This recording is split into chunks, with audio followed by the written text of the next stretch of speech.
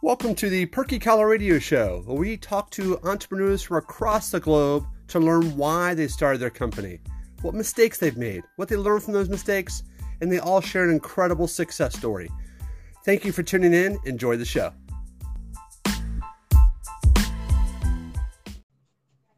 Welcome back to the Perky Radio Show. I'm your host, David M. Frankel.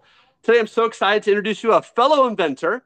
His name is Packouz, and he's the CEO and co-founder of InstaFloss. Good morning, Ellie.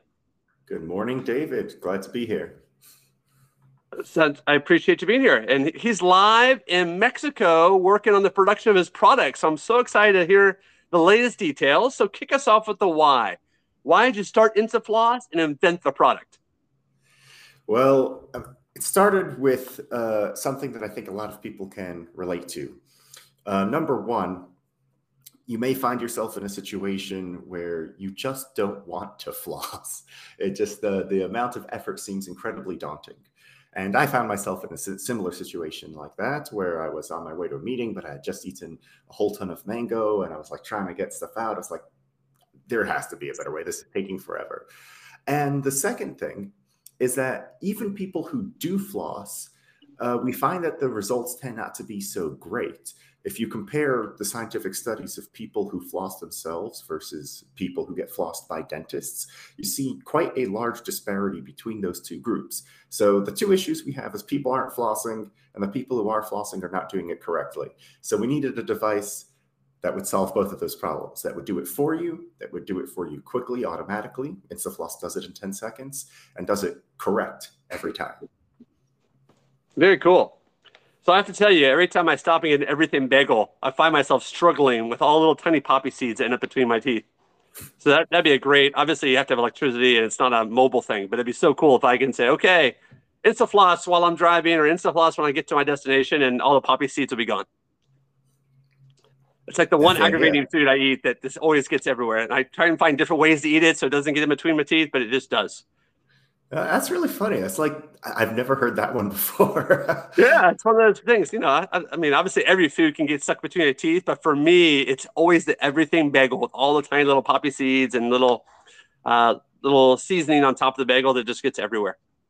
And you don't want to have a big black dot on your teeth, you know, while you're talking to people throughout the day. So it's like, it makes you more sensitive or more, you know, just more intuitive about the issue of that, you know, sitting on your teeth. It's also not good for your oral or physical health in general. So that's true. So there's that. Exactly.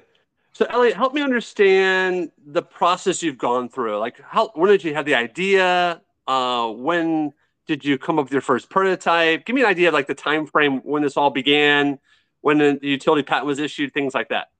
Yeah. So this has actually been 5 years in the making. Which is crazy long. So late 2017, I had the concept that, you know, oh, something needed to be done. But then the question was, what? How do you solve the problem?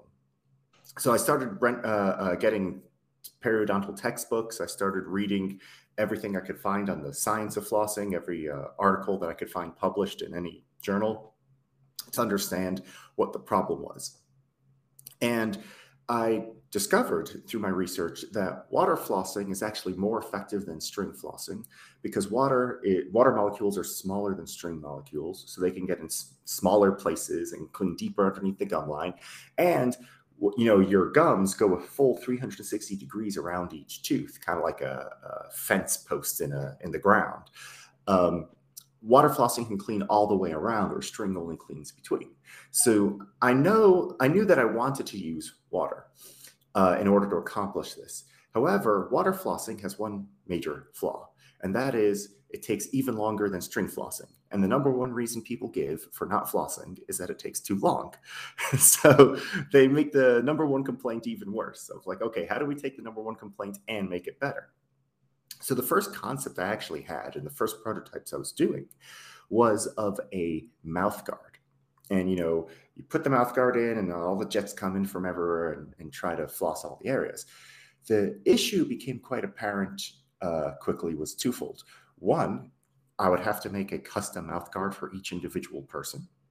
And if we were to do that, that's not mass manufacturable, and that means that the product would be about $900 per person, which, you know, you can solve the flossing problem maybe, but not for everyone at that price point. So the second issue with that, with a mouthguard concept, is that the jets are stagnant. And because the jets are stagnant, you can only aim them at a limited number of places, which means you can clean between the teeth, but not a full 360 degrees around the teeth. So if we were to go with the mouthguard prototype, we would make the device way more expensive and not mass manufacturable for fewer results. And that's just the opposite of any sort of trade-off that you want to make. So after doing a number of prototypes, actually, it was my co-founder, Dr. Ralph Roud, who had the breakthrough idea that we can make it a cross-section of a mouthguard. So instead of the whole mouthguard, we just make an H shape where the top of the H goes over your top teeth, the bottom of the H goes over your bottom teeth. And then that, because there's a rotating inlet through which the water comes through, it can go around your teeth from one molar all the way around to the other. And that way we can mass manufacture it and clean 360 degrees around every tooth with a 90-degree angle, which is the correct angle, assuring 100% coverage, removing the user error, so you get a perfect floss every time in 10 seconds. And that was the sort of breakthrough idea. So that was in 2018. We filed the patents. I don't remember exactly how long it took for the patents to be granted, because it's a long process to go from like provisional to file to, we had a patent hearing and, you know, all that stuff. So I don't remember the exact year it was granted, but the patents are granted now. And then we had to go from, okay, we have a patented concept, we have working prototypes, but before we go and sink tons of money into this, does it work?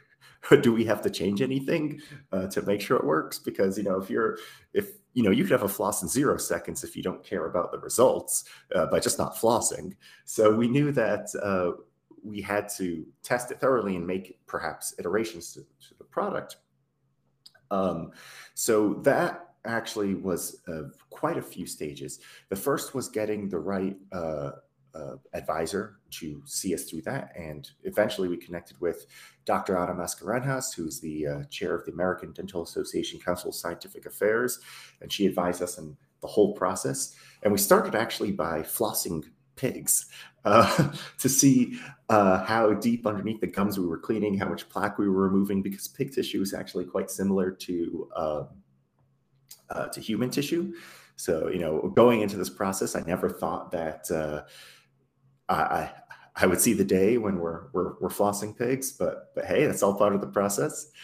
And then we went and we had to test it on humans, and we after making some iterations, you know, some back and forth engineering that we mostly did with the pig studies, we tested on humans, and we found ourselves to be more effective than anything currently on the market. So then we moved to crowdfunding.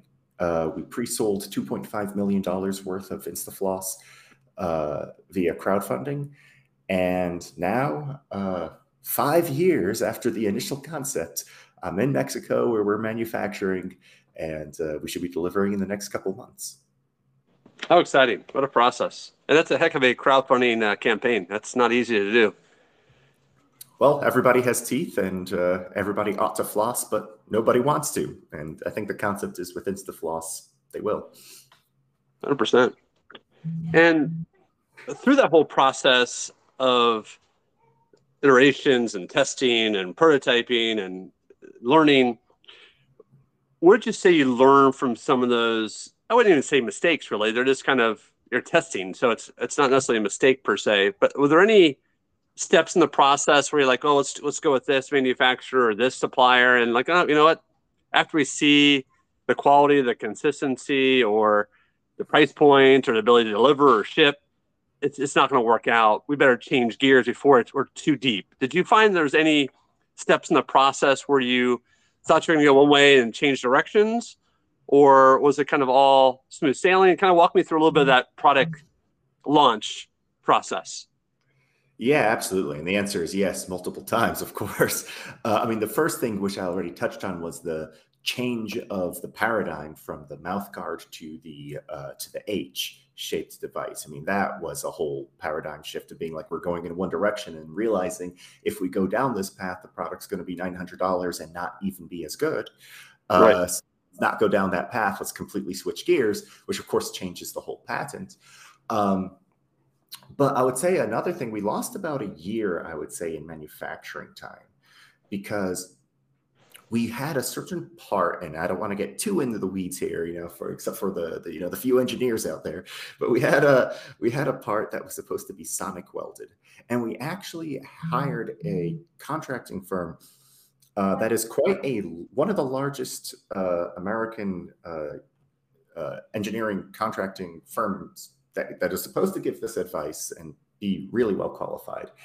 I won't throw names just to not start crazy flame wars online, but they saw our plan to sonic weld apart, and they thought it was fine as well. But then when it actually came to manufacturing, it turned out that part could not be sonic welded, which, however, because this firm had confirmed to us that this could be sonic welded, we had already ordered the molds. So we had to go in and do mold iteration, which is way harder than creating a mold if you don't have it already. And that took quite a bit of time, quite a bit of lateral thinking. So I think the lesson here is, number one, if you're a new inventor, you definitely need someone on your team or an advisor, or whether you pay them or whether you give them equity or whether you give them promises or whether they just like you. I don't know. It doesn't matter.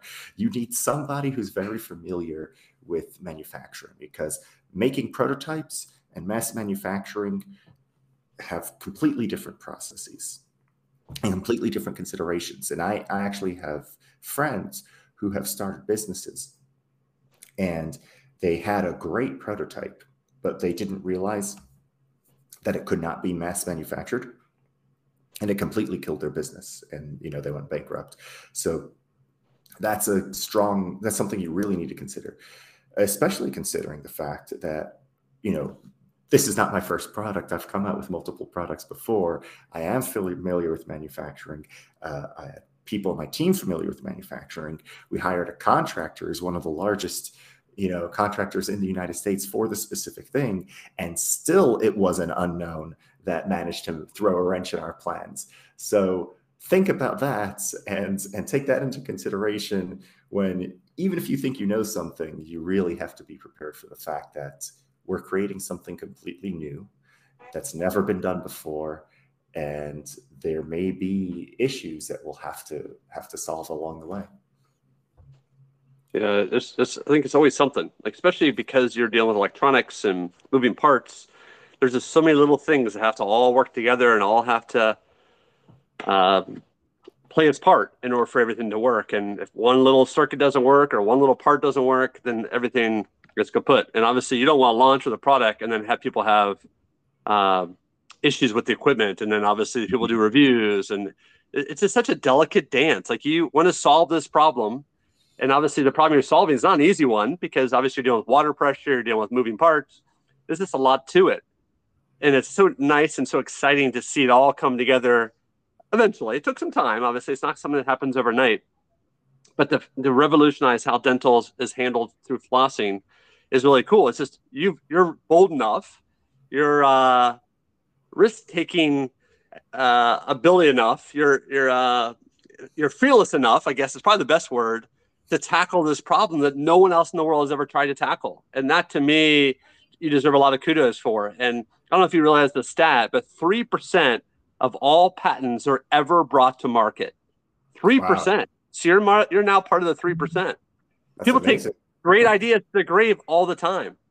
And you run into a lot of people, I'm sure, especially being an inventor. People are like, oh, I have an idea. Oh, I'm going to bring a product to market. That's great. But very few will actually follow through. So I want all of our listeners to truly understand how remarkable it is to bring a totally new concept to market. And a lot of patents that hit the market aren't new ideas, they're just modified ideas. So for you to come up with something totally new and totally different is even more rare than the 3%. So I just want the listening audience to understand how remarkable it is what you're doing. So congratulations on that. Thank you. I mean, I definitely think if you're going to devote many years of your life to a project, and make no mistake, it will take many years. You need to pursue the best idea you can come up with. 100%. And you said earlier you've brought 6 other products to market, but this is the most exciting one. And I'm sure the first one you came up with, you thought that was the best one. And your second one was probably better than your first one. So you just keep getting better with age, Ellie. So what's the 7th one going to be? Or the 8th one, the 9th one? Well, actually, we do have quite a few ideas at InstaFloss for other ways we can help improve people's health and hygiene.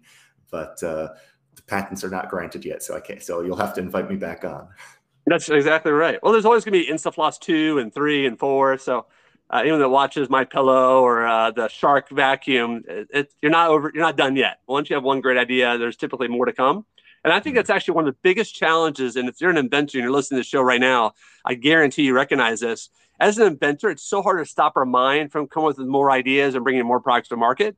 But one of the biggest problems inventors have is they can't focus on one, get it to market, get traction, and then launch a second.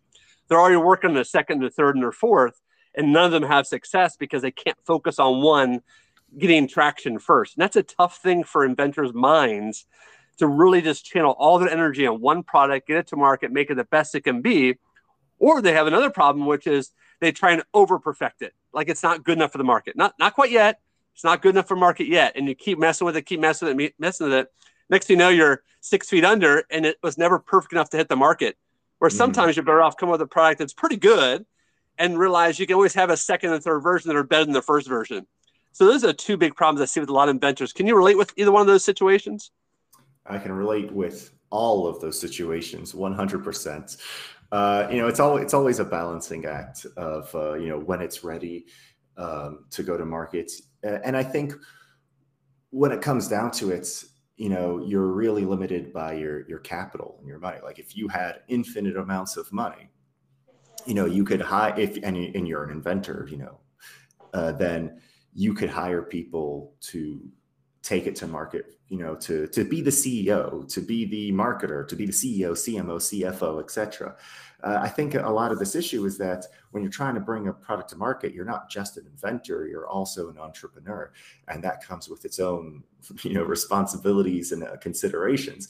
If you want to be just an inventor, don't also be an entrepreneur, just invent something, put it out there and, hope someone takes it. But I think a lot of people, they want their product not just to be invented and to work, but, to be on the market, to actually help people, to actually accomplish something. And that also brings in more capital, which you can use to fund more projects. I would not have been able to afford the InstaFloss development without having done previous projects. So, I think that's something that needs to be taken into consideration very, very strongly. And if you don't have a good financial sense, if you wait too long, you're going to run out of money. If you wait too short, your product's going to suck and it won't make any money. So, you definitely have to keep the finances in mind, especially when it comes to like cost per unit. What are people willing to pay? One problem I see a lot with a lot of inventors is they're so emotionally attached to the product that they lose all financial sense. They either make the product way too expensive, and it's like, oh, but this is the best it could be. Like, yeah, this is the best it could be, but it could be 10% not as good for like 1% the cost, and that's a better solution. Like, oh, it's $2,000 now for 2% improvement. That's not the path that is the smartest to go on for the market. But a lot of inventors are very emotionally attached, and they just, like, for their ego, they need the product to be as good as it could be, regardless of the price. And the other issue, is, for example, if your product has software, I see some inventors, they're always updating the software, putting all their money into that, and not coming out with another product. So they never make any more money, and eventually they'll run out of money. You definitely want to create the best product you can, absolutely 100%. But you're not just an inventor, you're also an entrepreneur, and you have to take that into consideration. Yep, exactly right. And it's hard to wear both hats. but you got to in order for to have the ultimate success. So that answer brings me to two more questions, and I want to keep it short and sweet just because I don't want to take up too much of your time. But I think it's really a tough question that a lot of entrepreneurs struggle with, and I want to get your input on it. Setting the price is a tough one because, again, if there's nothing out there like it, how do you set the price? Obviously, some people look at their costs, but they also have to look at what the market will bear. How did you come up with the price for the InstaFloss? So this is something you can approach from multiple directions.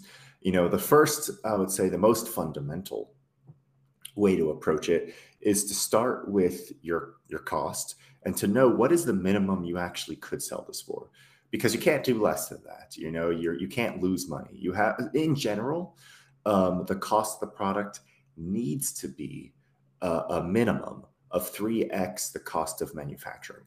If it's less than 3x the cost of manufacturing, that becomes really tight to operate your business, because if you go to retail, they're going to want the product at a third less than retail price, if not more. If you go to distribution, they're going to need a cut for the distributors and the retailers. So a third for the retailers and then maybe 20% for the distributors. And, if you don't have 3x, suddenly you're not looking at any profit for yourself. If you're doing direct e-commerce, a ROAS of 3 is, phenomenal. Is like expected. I wouldn't say it's phenomenal, but like a ROAS of 3 is something that you have to like conservatively estimate, is what I mean. And, if you're spending a third on the if you're spending a third on the manufacturing, spending a third on the advertising, if your product doesn't cost 3 times more than the cost, then there's just not a lot of margin. So that's the minimum. You have to approach it with the minimum of 3x, 4x, 5x. More is better, obviously. Look at Apple. The second way to approach it is be like, well, what are people currently paying for similar things? And you could say, well, okay, my products can be 3x my manufacturing costs, but people are already spending 10x my manufacturing costs on a solution that's half as good. So I could at least match their price and be better in quality and then gain market share that way. So that's the second way you could go about it. And the third way to go about it is to really think about how big of a deal is this and what is the most people would be willing to pay. That's something that's like definitely the Apple approach. So you've got your 3x, your manufacturing, you've got your comparable pricing to what's in the market, and then you've got, well, let's just push the maximum. That is the hardest to determine because there's no data out there. There isn't, the manufacturing cost, you have the numbers. With the other products in the market, you have comparables to look at. But with just thinking, oh, well, my solution is so great, people should pay more. Well, that's kind of put your finger in the air. However, these days, there actually is a pretty decent way to do that, and that's A/B testing. You can have multiple prices on your website where you show 10% of your audience price 1, 10% price 2, and so on. And then if you get enough data, you can then see a fascinating, plot of the data to see what actually makes you the most profit. And if you could do that, that's definitely the most data-driven way to go about it. And, I'd recommend doing that if you can. Not everyone can, depending on how you go to market. Also, if you have retail contracts or anything like that, you can't do that. You can't mess with the price. You can't, mess with a negotiated price that you have a contract for. So if you are going to do that, you should do that before you have any retail contracts. That way you're free to experiment and then move from there. That's great advice. Thank you so much for sharing that. And also, to add to that, whatever price you put on your website, it better be higher than what they put on the retail. Because then people are going to shop your website while they're at the retail, and they're going to walk away from the retail, and retail is not going to be happy with that decision. So be aware of that. Don't try and undercut your retailers. They're there to help support you and help your business grow. That's also equally important. I have one other big question for you that I know everyone that's an inventor or a business owner always struggles with, and it may not necessarily apply just to InstaFloss, but just in your other previous inventions you brought to market. And you mentioned it earlier, funding. You did crowdfunding. You did $2.5 million in crowdfunding, which is an incredible accomplishment. But what have you found has been the most effective way to raise capital? Because I think every business that's pushing and scaling and growing always needs more money. And there's, you'll get calls, and anyone that's a business owner listening, they know I get a dozen calls a day. Hey, you need capital, you need capital, you need capital. But they're all short-term loan, cash advance people. That's like a deal with the devil. Now, if you have to do it, you have to do it. And there are times where you need cash flow for the next step, the next growth phase, and you take it and you pay it off quickly and you move on. But what have you found has been the best way to bring in cash in the business that's healthy? That's super context dependent. So I can't say that there is one best way. I would say that I personally would prefer to take in money via sales than via investment, because then you're not giving up equity and you're actually making traction. However, that's only possible if you can make sales. So a lot of companies, their development is far longer, or they don't have something that is, let's say they're B2B, right? If you have an idea for other businesses, pre-orders is not necessarily something that is a viable option for you. So there's so many paths to funding, and it needs to be a bespoke solution. If you could use sales, that's even better than raising money. If you can get cheap loans, then that is perhaps better than investment, sometimes, depending on the terms, and depending on both the terms of the investment, terms of the loan. And then there's also getting investment, and that's a whole other world. We've taken, in addition to the 2.5 million in pre-orders for InstaFloss, we've also taken 1.3 million in investments. We needed to, because it's been a 5-year R&D process. And I much prefer the pre-orders to the investment. But with the investment, it really depends on what stage you're at. Is your product on the market yet? Or, do you have traction? That's whether, your angel, your seed, your series A, etc. I will say, though, that the more traction you can do, the more traction you can have, the better off you'll be raising funds. The harder it is, the more you need them, and the earlier it is, the harder it is to raise any funds from investors and banks. Everything gets easier the more traction you have, regardless of the path you want to take, whether that's investment or loans. So my recommendation would be, do your best to make as much traction as possible before you seek investment, because that way, when you do seek the investment, you'll be in the best position possible. That's great. I appreciate that, because I think all the listeners are in different stages in their business. I think those that have been in business 3 years, 5 years, 10 years, ready to scale or grow, they want to grow, but their revenue or their sales may not be enough to pay for all those scaling and advancements. So that's where they're stuck in that position of, okay, well, I got my bills paid, the company's doing fine, but I'm not making enough in the business to make that next step. So if I need more capital, where should I get it from? And I think your answer is exactly correct. The more traction you have, the more years you have in business, the more solid your bank statements are, the more the list of people that are willing to help you grows longer. Mm-hmm. The earlier you ask without traction, without bank statements, without proof of concept, the less people want to take that risk. So I think that's good. That's good advice, to get out there, get the traction, get out there in the trenches, get the work done, get the revenue going, and then those options will open up for you. Yeah, that's absolutely true. Elliot, thank you so much for being on the show. You've been a wealth of knowledge. I really appreciate it. Again, I always love having fellow inventors on the show, because I love to hear everyone's unique story, challenges, different things they've gone through, and the success stories you've had, the things you've learned. You're in Mexico right now as we speak, making it all happen, seeing your idea come through an assembly line, which has got to be super cool and super exciting. And I just can't wait to see you on television and seeing in magazines, and like, hey, I know Ellie. We talked way back when he first launched InstaFloss. So I congratulate you on all your success and all your future success. So all the listeners now got their pen and paper ready. They want to jot down how they can order at InstaFloss. So help them out with a website or social media, whatever you want to give out to help them order and learn more about InstaFloss. Absolutely. So you can find everything on instafloss.com. It's like an instant floss, but InstaFloss, or like Instagram, but instafloss.com. Whether you want to order one whether you want to learn more, whether you want to contact us or get through to me, there is a contact page and you can reach out and we will read your email and we will respond. So just go to InstaFloss.com. Everything's there. Awesome. Ellie, congratulations. Again, I can't tell you how excited I am for you and for all the people out there. They're going to have well-flossed teeth as a result of your innovation. So thank you for all that you do and all you continue to do to make it the best product possible. Thank you so much for having me, David. It's a lot of fun to talk about. Oh, I appreciate it. And you've listened to another episode of the Perky Collar Radio Show. Thank you for tuning in.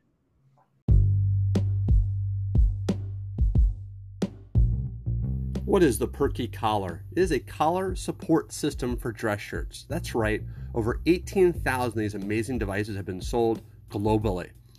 How does it work? Lift the collar, add the Perky collar with the long tapered ends on top, lower your collar on top, adjust to make sure it's even around the collar, and that's it. You've now transformed your droopy, saggy dress shirt collar to a brand new looking dress shirt ready to tackle sweaters, jackets, blazers, and the collar still stays nice and tall. How do you find it? The website is perkyllc.com. That's spelled P as in Paul, E as in elephant, R as in Robert, K as in kangaroo, Y as in yo-yo, LLC, LarryCharlie.com. That's perkyllc.com. Get yours today, or if you're in Charlotte, North Carolina visiting or live here, feel free to come by South Park Mall's kiosk located between Francesca's and Toomey. Best entrance is Maggiano's and Cheesecake Factory. See you soon. Look your best. Have a great day.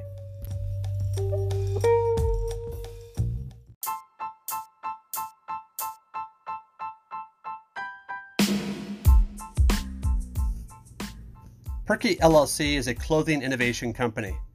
We solve clothing-related problems such as the droopy, saggy dress shirt collar, the pocket square that doesn't seem to sit still properly. It unfolds, it falls down.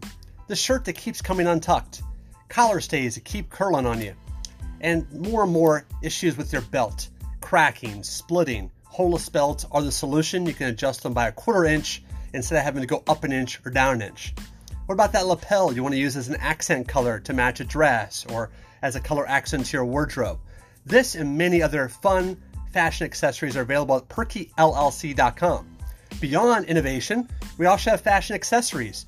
Bow ties, you name it, from feather to blingy to wooden, even wooden ones that move, even wooden ones that showcase the skyline of cities all across the country. Check out perkyllc.com for all these great fashion accessories and innovative solutions.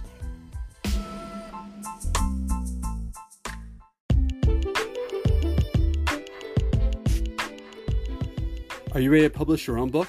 Do you have a story to tell? Does the world need to hear your story? Now is your chance. Go to https://bestsellingbook.com/Perky Collar Radio Show. That's right, it's as simple as that. They'll walk you through every step needed to publish your own book. And watch out, be ready to be an Amazon bestseller, maybe a Wall Street Journal bestseller, or maybe even a New York Times bestseller. It all starts with a single step and having the right team around you. Again, go to https://bestsellingbook.com/Perky Collar Radio Show. Look forward to seeing your amazing results.